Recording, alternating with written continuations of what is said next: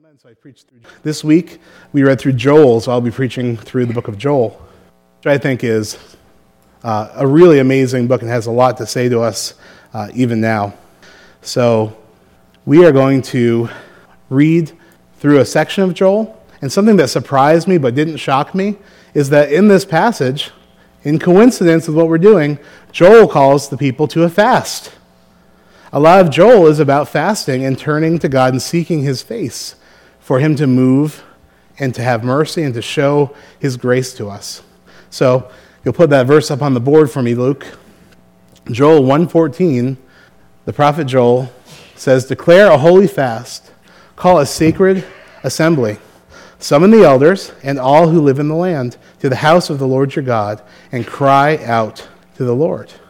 So this is a passage where, to give some context, Joel, the prophet, is prophesying to the nation of Israel that they needed to repent of their sin. They needed to change their thinking, to change their mind, to change their direction and walk the other direction from how they were living. And at the time that the prophet Joel shared this prophecy, the people of Israel were feeling very motivated because God had disrupted their lives in a very significant way for the purpose of turning them from their sin and showing them mercy, which is God's purpose always when he interrupts his people's lives. God never punishes or disciplines people for punishment and discipline's sake. For those of us who are living, when God disrupts your life, it's because he wants you to turn to him as fully as possible so he can show his mercy, his love, and his grace to you. That's what it's all about. He wants to reorient us and show us himself. And no discipline seems pleasant at the time, the Bible says, but if we are trained by it, then we can really reap a harvest of righteousness. So Joel is prophesying to the nation who's very motivated at this moment to change their minds, change their direction, walk away from their sin, and repent. And at the time of the prophet Joel, there was a natural disaster that God had, in this case, brought on the people for walking in sin. And it really is kind of a small thing that God did in a way, but it led to amazing kind of consequences.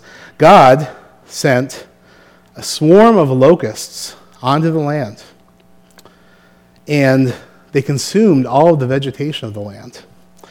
And it caused a chain reaction where the crops were destroyed. The lack of food for livestock made the livestock very sick or unhealthy and unable to yield what they normally yield. And ultimately, this upended and devastated their economy.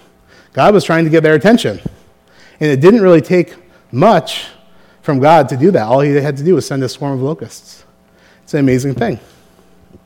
And again, God's purpose here was not retribution, but was to get the attention of the people, which he did very successfully, so that they could be humbled as a nation, so that they could receive his blessing and live under his blessing once again. But I got thinking this week, it's amazing just how little it really takes for our lives to be upended.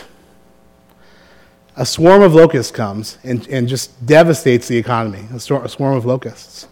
Everyone thought to themselves in Joel's time, I guarantee you, let's keep doing what we're doing. Everything is going well. We don't even really need to seek after God or repent of our sin. We can keep walking in this sin because everything is going good. There's prosperity in the land. But all God had to do to get their attention was send a big cloud of locusts to come and upend the entire economy. And all of a sudden, people are saying, nothing's okay. Everything's gone. This is crazy. And how many times in our lives is God trying to get our attention? And it doesn't really take that much to upend our lives. Think about, it says in the scriptures that instead of saying, tomorrow we're going to do this and this thing and we're going to do business here and make money here, instead of saying that, you should say, if it's the Lord's will, we will do these things, because we're not guaranteed that tomorrow is going to go as smoothly as we project it will in our minds. But in our minds, we have this illusion of security and prosperity that is just on our lives. Everything's going to be fine just the way it is. And that comfortability that we have, often, because we're sinful people, will cause us to drift away from reliance and trust in God, and even to drift into sin and walking in sin. The illusion that everything is going to be just fine the way it is. Many people will walk in sin for long periods of time, thinking everything's fine, everything's going to be great, I'll keep going in this direction, and all of a sudden, the natural consequences of that sin falls on them, and they're shocked. But truly, every day that we have that is at peace and things are well with our health and our families and our finances is a precious gift from God. And we have to receive that gift with humility, knowing that it just might take a small amount of insects to upend the whole thing. When we're living, the challenge for us living in peace and prosperity as Americans, and even the poorest of us are prosperous by world standards, is to remember God in the midst of prosperity. There's nothing wrong with things going well. In fact, we thank God for it. But we have to not forget God just because we're comfortable. This is what happens to people. They forget God when things are going well because they think, well, I guess I don't really need him. Giving thanks in good times, giving thanks in bad times. It doesn't take much for everything to flip and for things to start going very poorly. And if we're not meaningfully connected to God, I pity the person that comes under a terrible tragedy and their relationship with God is just not there to lift them up and carry them through that. God is always trying to get our attention. And sometimes it doesn't take very much to do that. When God chooses to get our attention through the troubles of our lives, as in the case of Israel, the good news is that all we need to do is humble ourselves and turn to him, and he gives mercy. We read from Jonah last week, the reluctant prophet Jonah. He was not excited about preaching God's message of repentance to the Ninevites because he did not want them to repent and be forgiven by God because he hated them. He had a racism problem in his heart, a nationalist problem in his heart. And Jonah says to God in Jonah 4, I knew that you are a gracious and compassionate God, slow to anger and abounding in love, a God who relents from sending calamity, which is why I did not want to preach to the Ninevites. I didn't want you to show that grace and that mercy to those people. But this is the nature of God. When people respond to the troubles of their lives by turning to him, God acts in grace and compassion, in love and kindness and mercy. That's the great news. I would venture to say that most of what happens to us in our lives is not a direct cause of God's judgment on our lives. Bad things happen in this world that we live in. Since sin and death and decay entered the world through Adam and Eve, bad stuff just happens in this world to us, most of the time. So I'd venture to say that most of what happens to us is not God's judgment on us, but simply the natural course of the world. However, in Romans 8:28, it says, we know that in all things God works for the good of those who love him, who have been called according to his purpose. So even through things that are just the natural course of living in a sinful world, even through those things, God can work goodness and righteousness for those who love Jesus. All things do not come from God, but God uses all things for the good of believers. So the point is of this first section, God is not behind or causing every natural disaster or difficulty we face, but God is always, always, always using everything in our lives to bring us to a place of seeking his face and repentance of our sins. That's what God does. Let's continue on in Joel 2, 12 to 32, which will be the main text of our sermon today. It says, even now, declares the Lord, return to me with all your heart, with fasting and weeping and mourning. Rend your heart and not your garments. Return to the Lord your God, for he is gracious and compassionate, slow to anger and abounding in love. He relents from sending calamity. Who knows, he may turn and relent and leave behind a blessing. Joel 2:12 says, God is looking for wholehearted worshipers. Even now, declares the Lord, return to me with all your heart. God is looking for wholehearted worshipers. He's longing for those kinds of followers of him, but there aren't that many of them, turns out, in the world. James describes us as a people who are double-minded and unstable in what we do much of the time. Another way to translate that would be two-hearted. Two-hearted. And when you are double-minded and unstable in all you do, then it's very hard to turn to God with your entire heart because you're divided.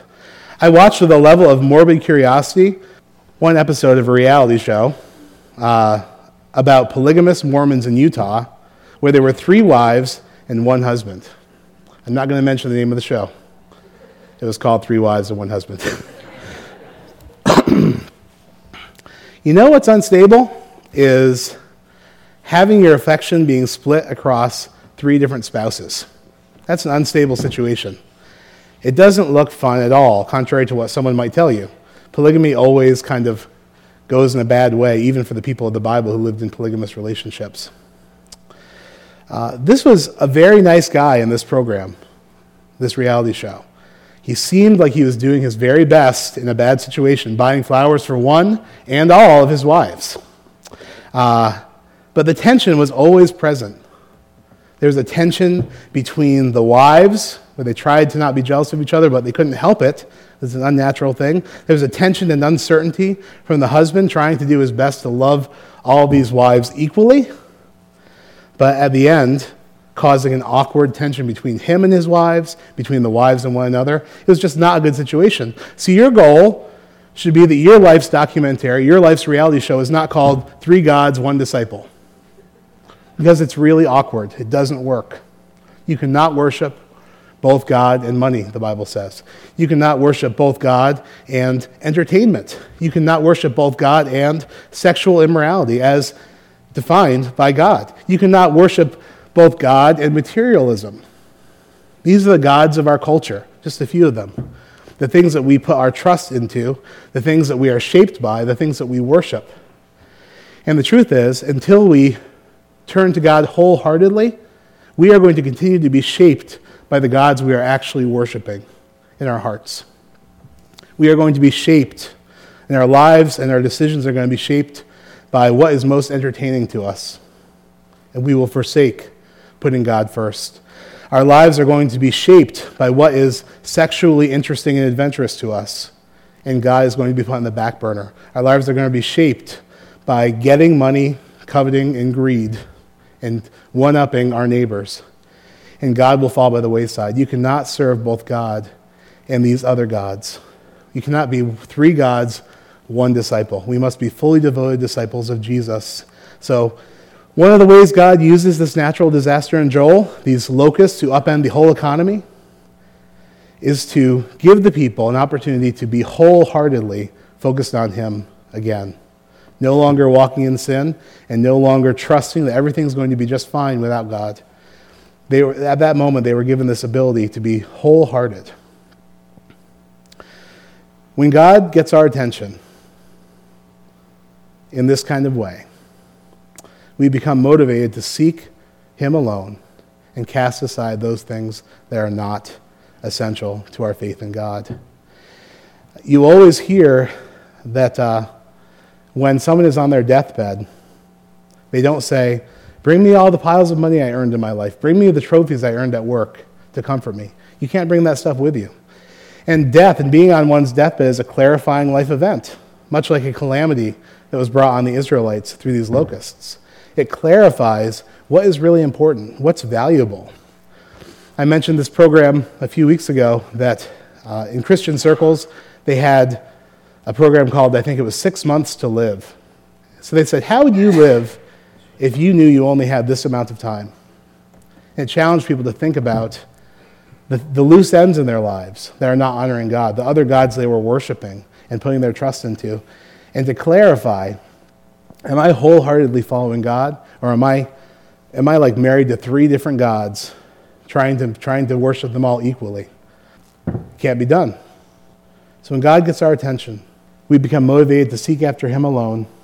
And one of the things this fast is really good for is that we are fasting proactively to take something out of our life to intentionally put God first in our lives. We are drawing near to God, as James says. And the writer of Scripture says that if we draw near to God, He will draw near to us. So this fast is about looking at our hearts. And we often cannot identify it, but looking at our hearts, seeing who are we serving besides God? Whose interests are we serving besides God? What people, possessions, positions in life are we placing above our Lord Jesus Christ? And how do we live in a way of being wholehearted worshipers of God? It says in 2 Chronicles 16:9, "The eyes of the Lord roam across the earth to strengthen those whose hearts are fully committed to him." There's a promise there in the Bible that when you make an effort to wholeheartedly put your faith and trust and love and affection onto God as your one Lord and your one Savior, the one you worship, that God strengthens that person. And he looks for those people so that he can strengthen them. Again, there's not many of these wholehearted worshipers out there, but we have the opportunity to be one of them. We have the opportunity to be a church of people that put God first above the gods of our age. And that is something that is available to any of us who are following God.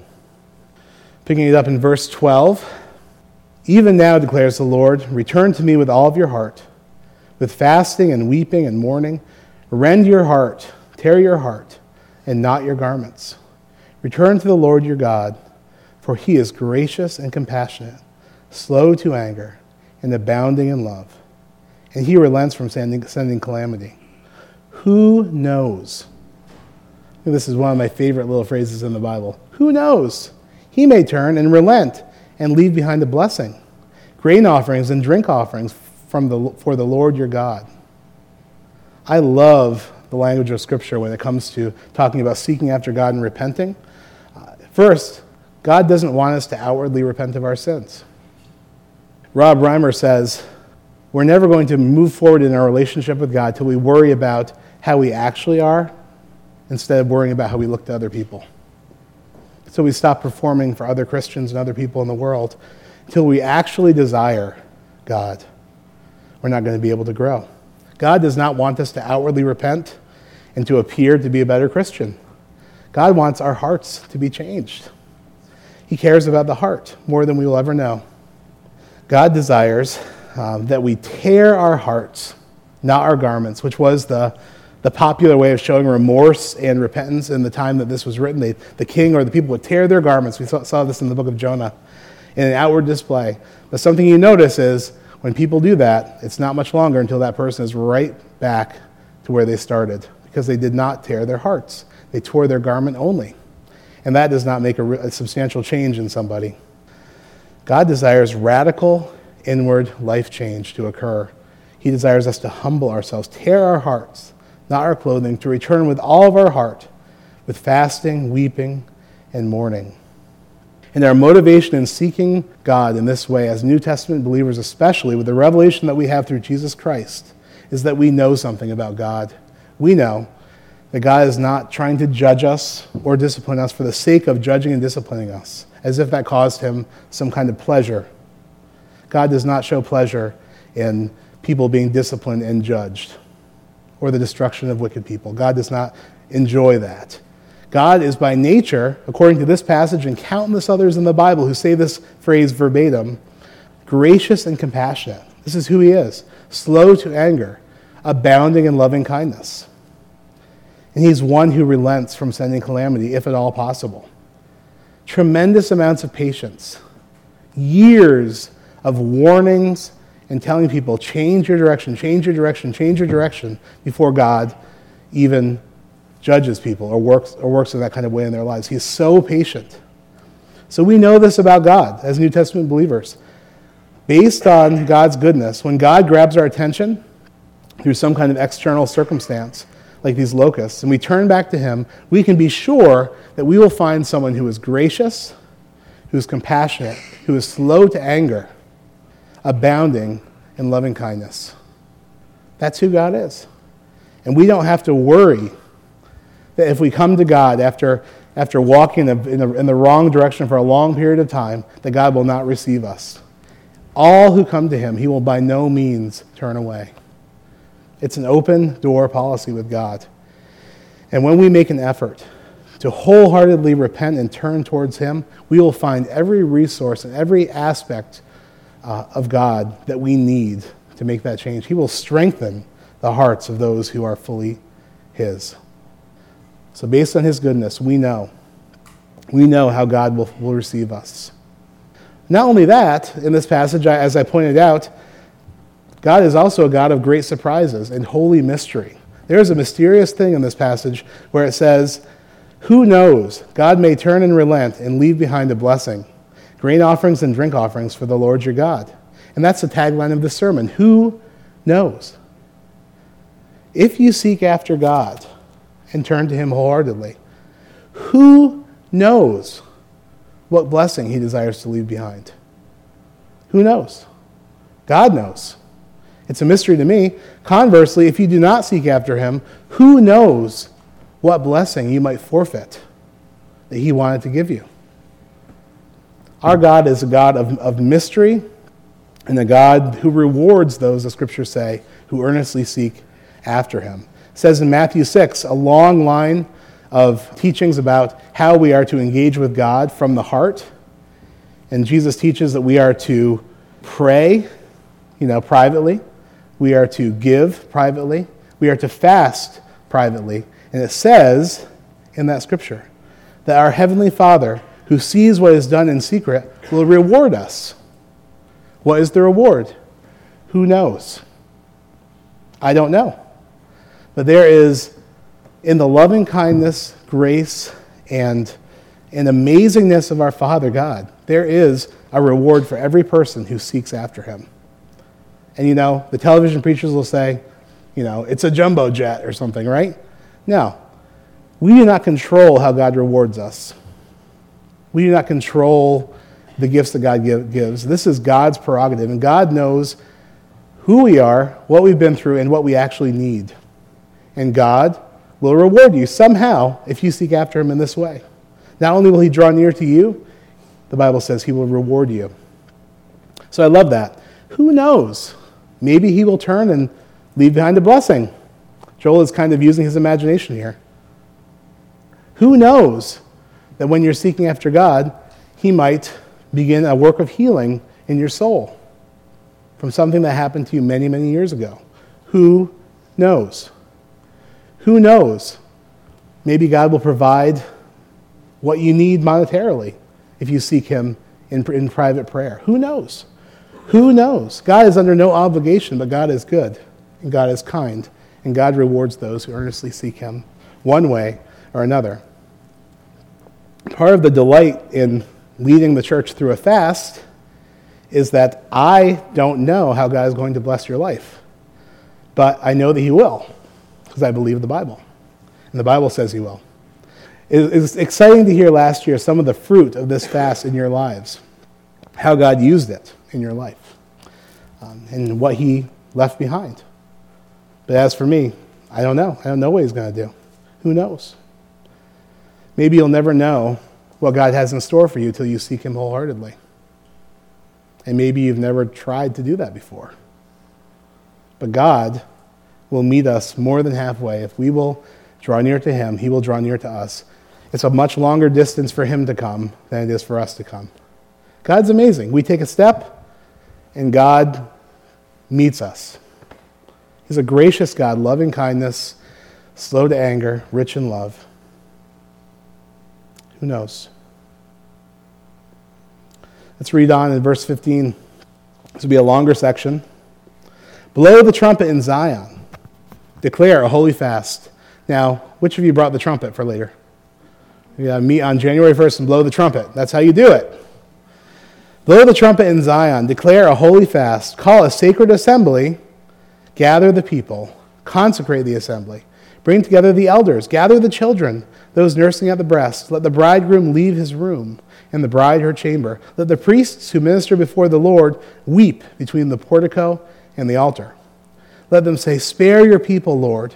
Do not make your inheritance an object of scorn, a byword among the nations. Why should they say among the peoples, where is their God?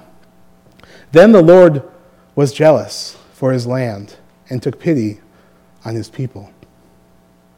And here's the word of the Lord now, after the prophet has gotten through talking. The Lord replied to them, I am sending you grain, new wine, and olive oil, enough to satisfy you fully. Never again will I make you an object of scorn to the nations. I will drive the northern horde far from you, pushing it into a parched and barren land.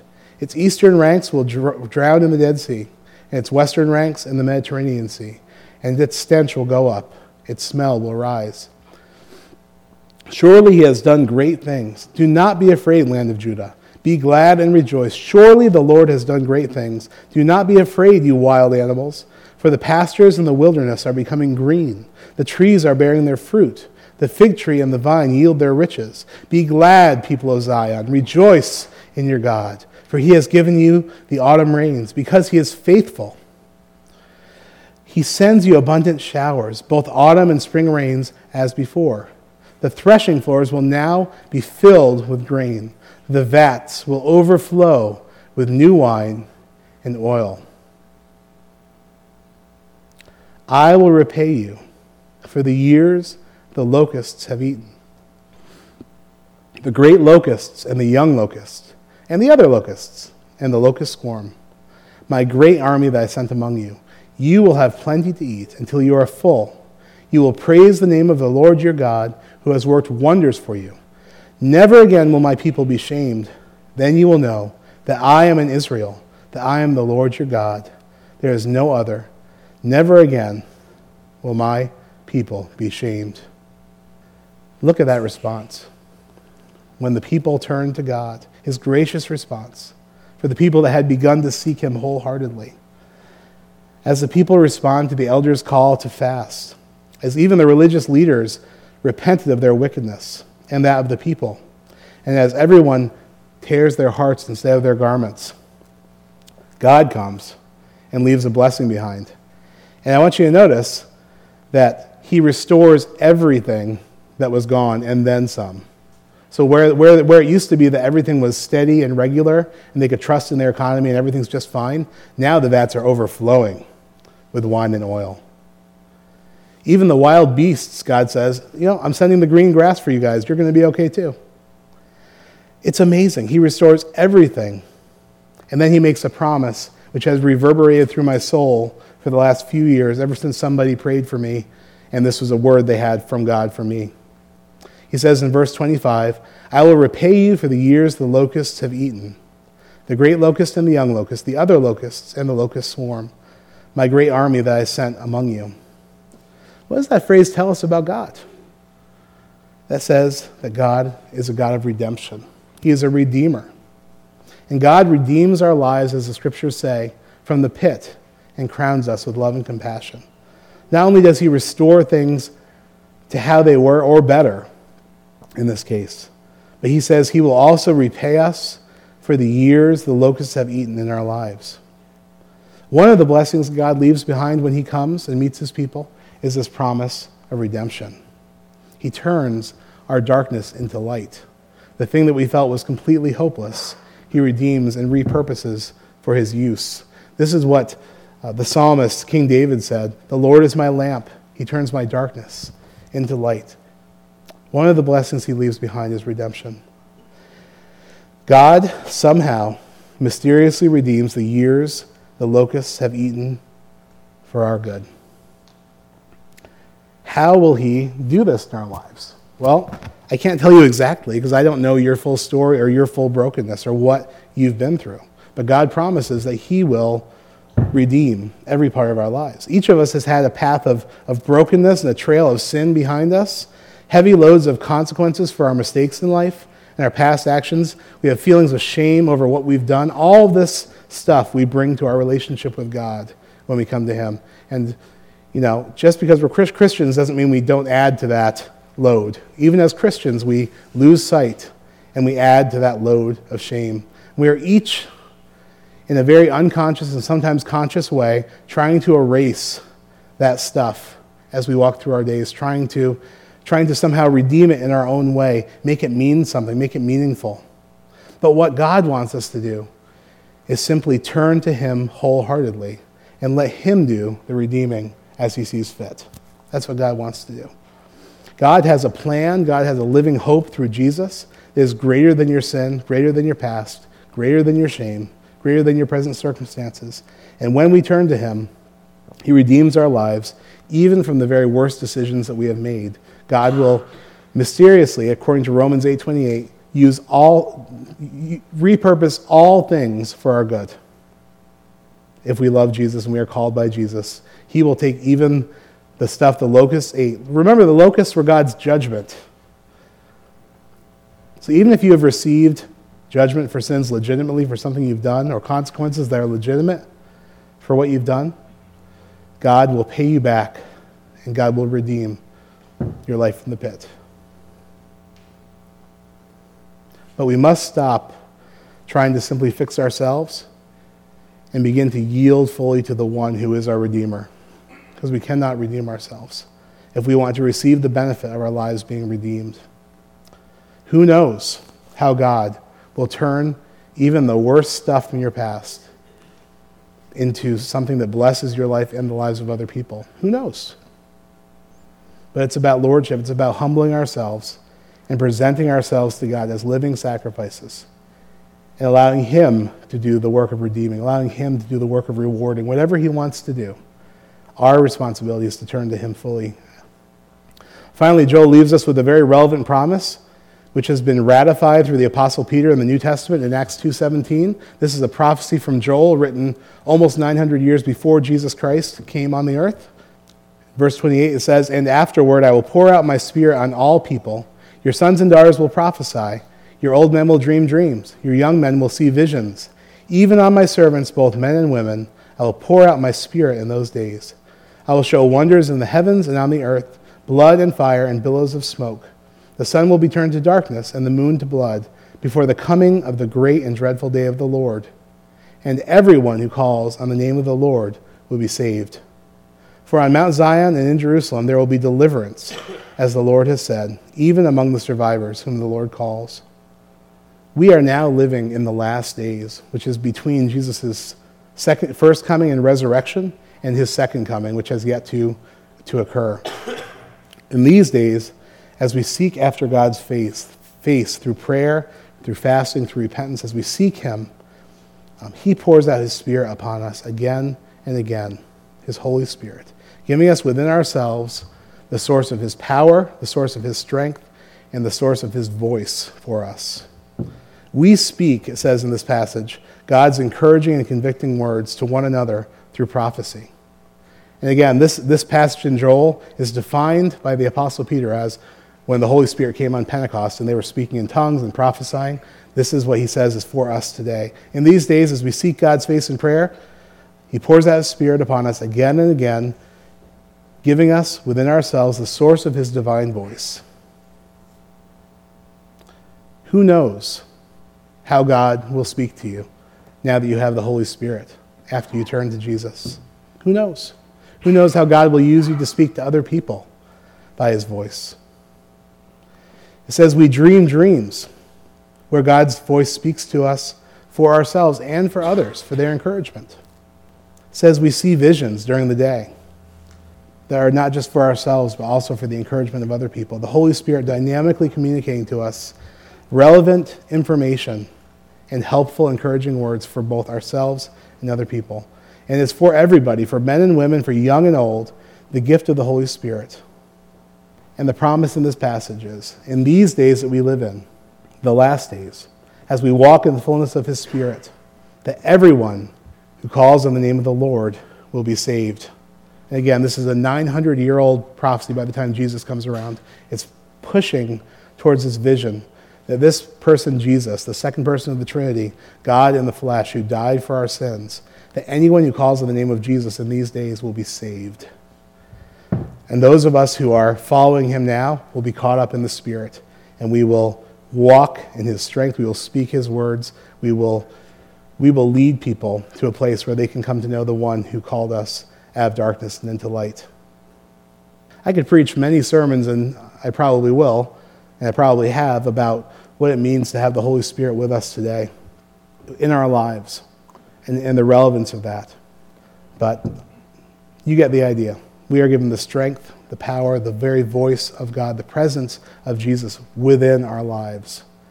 So whereas the people in the book of Joel had to listen to the voice of the prophet in order to get direction from God, we listen to the voice of the prophet, Jesus Christ, speaking to us by his written word, by his living word, through the voices of other Christians, and through the church.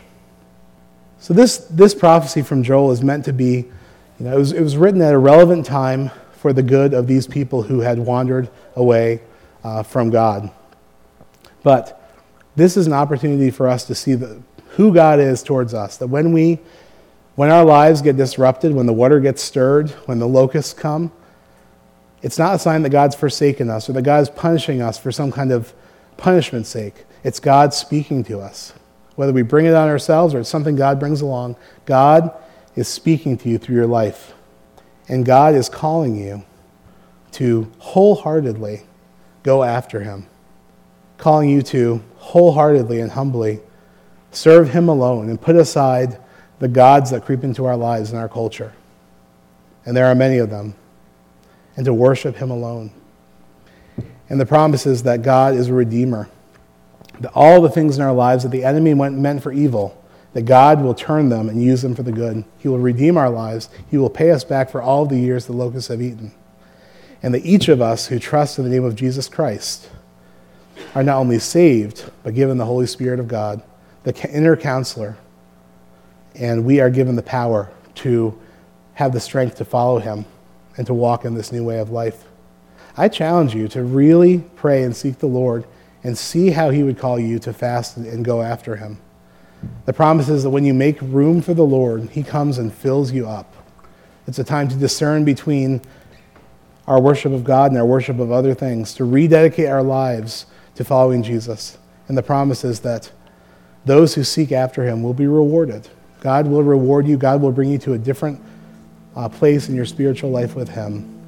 For those who earnestly seek after him wholeheartedly, God will reward you. You will find something new. And our great privilege as New Testament Christians, again, is that Jesus has paid the full price for our sins. There's no earning of our salvation to be done, but there is this opportunity now that we've been set free from sin and death to seek after God. Go before him boldly and grab on to the horns of the altar and just reach out to make that space. Let's do that together as we sing of his worthiness, who he is.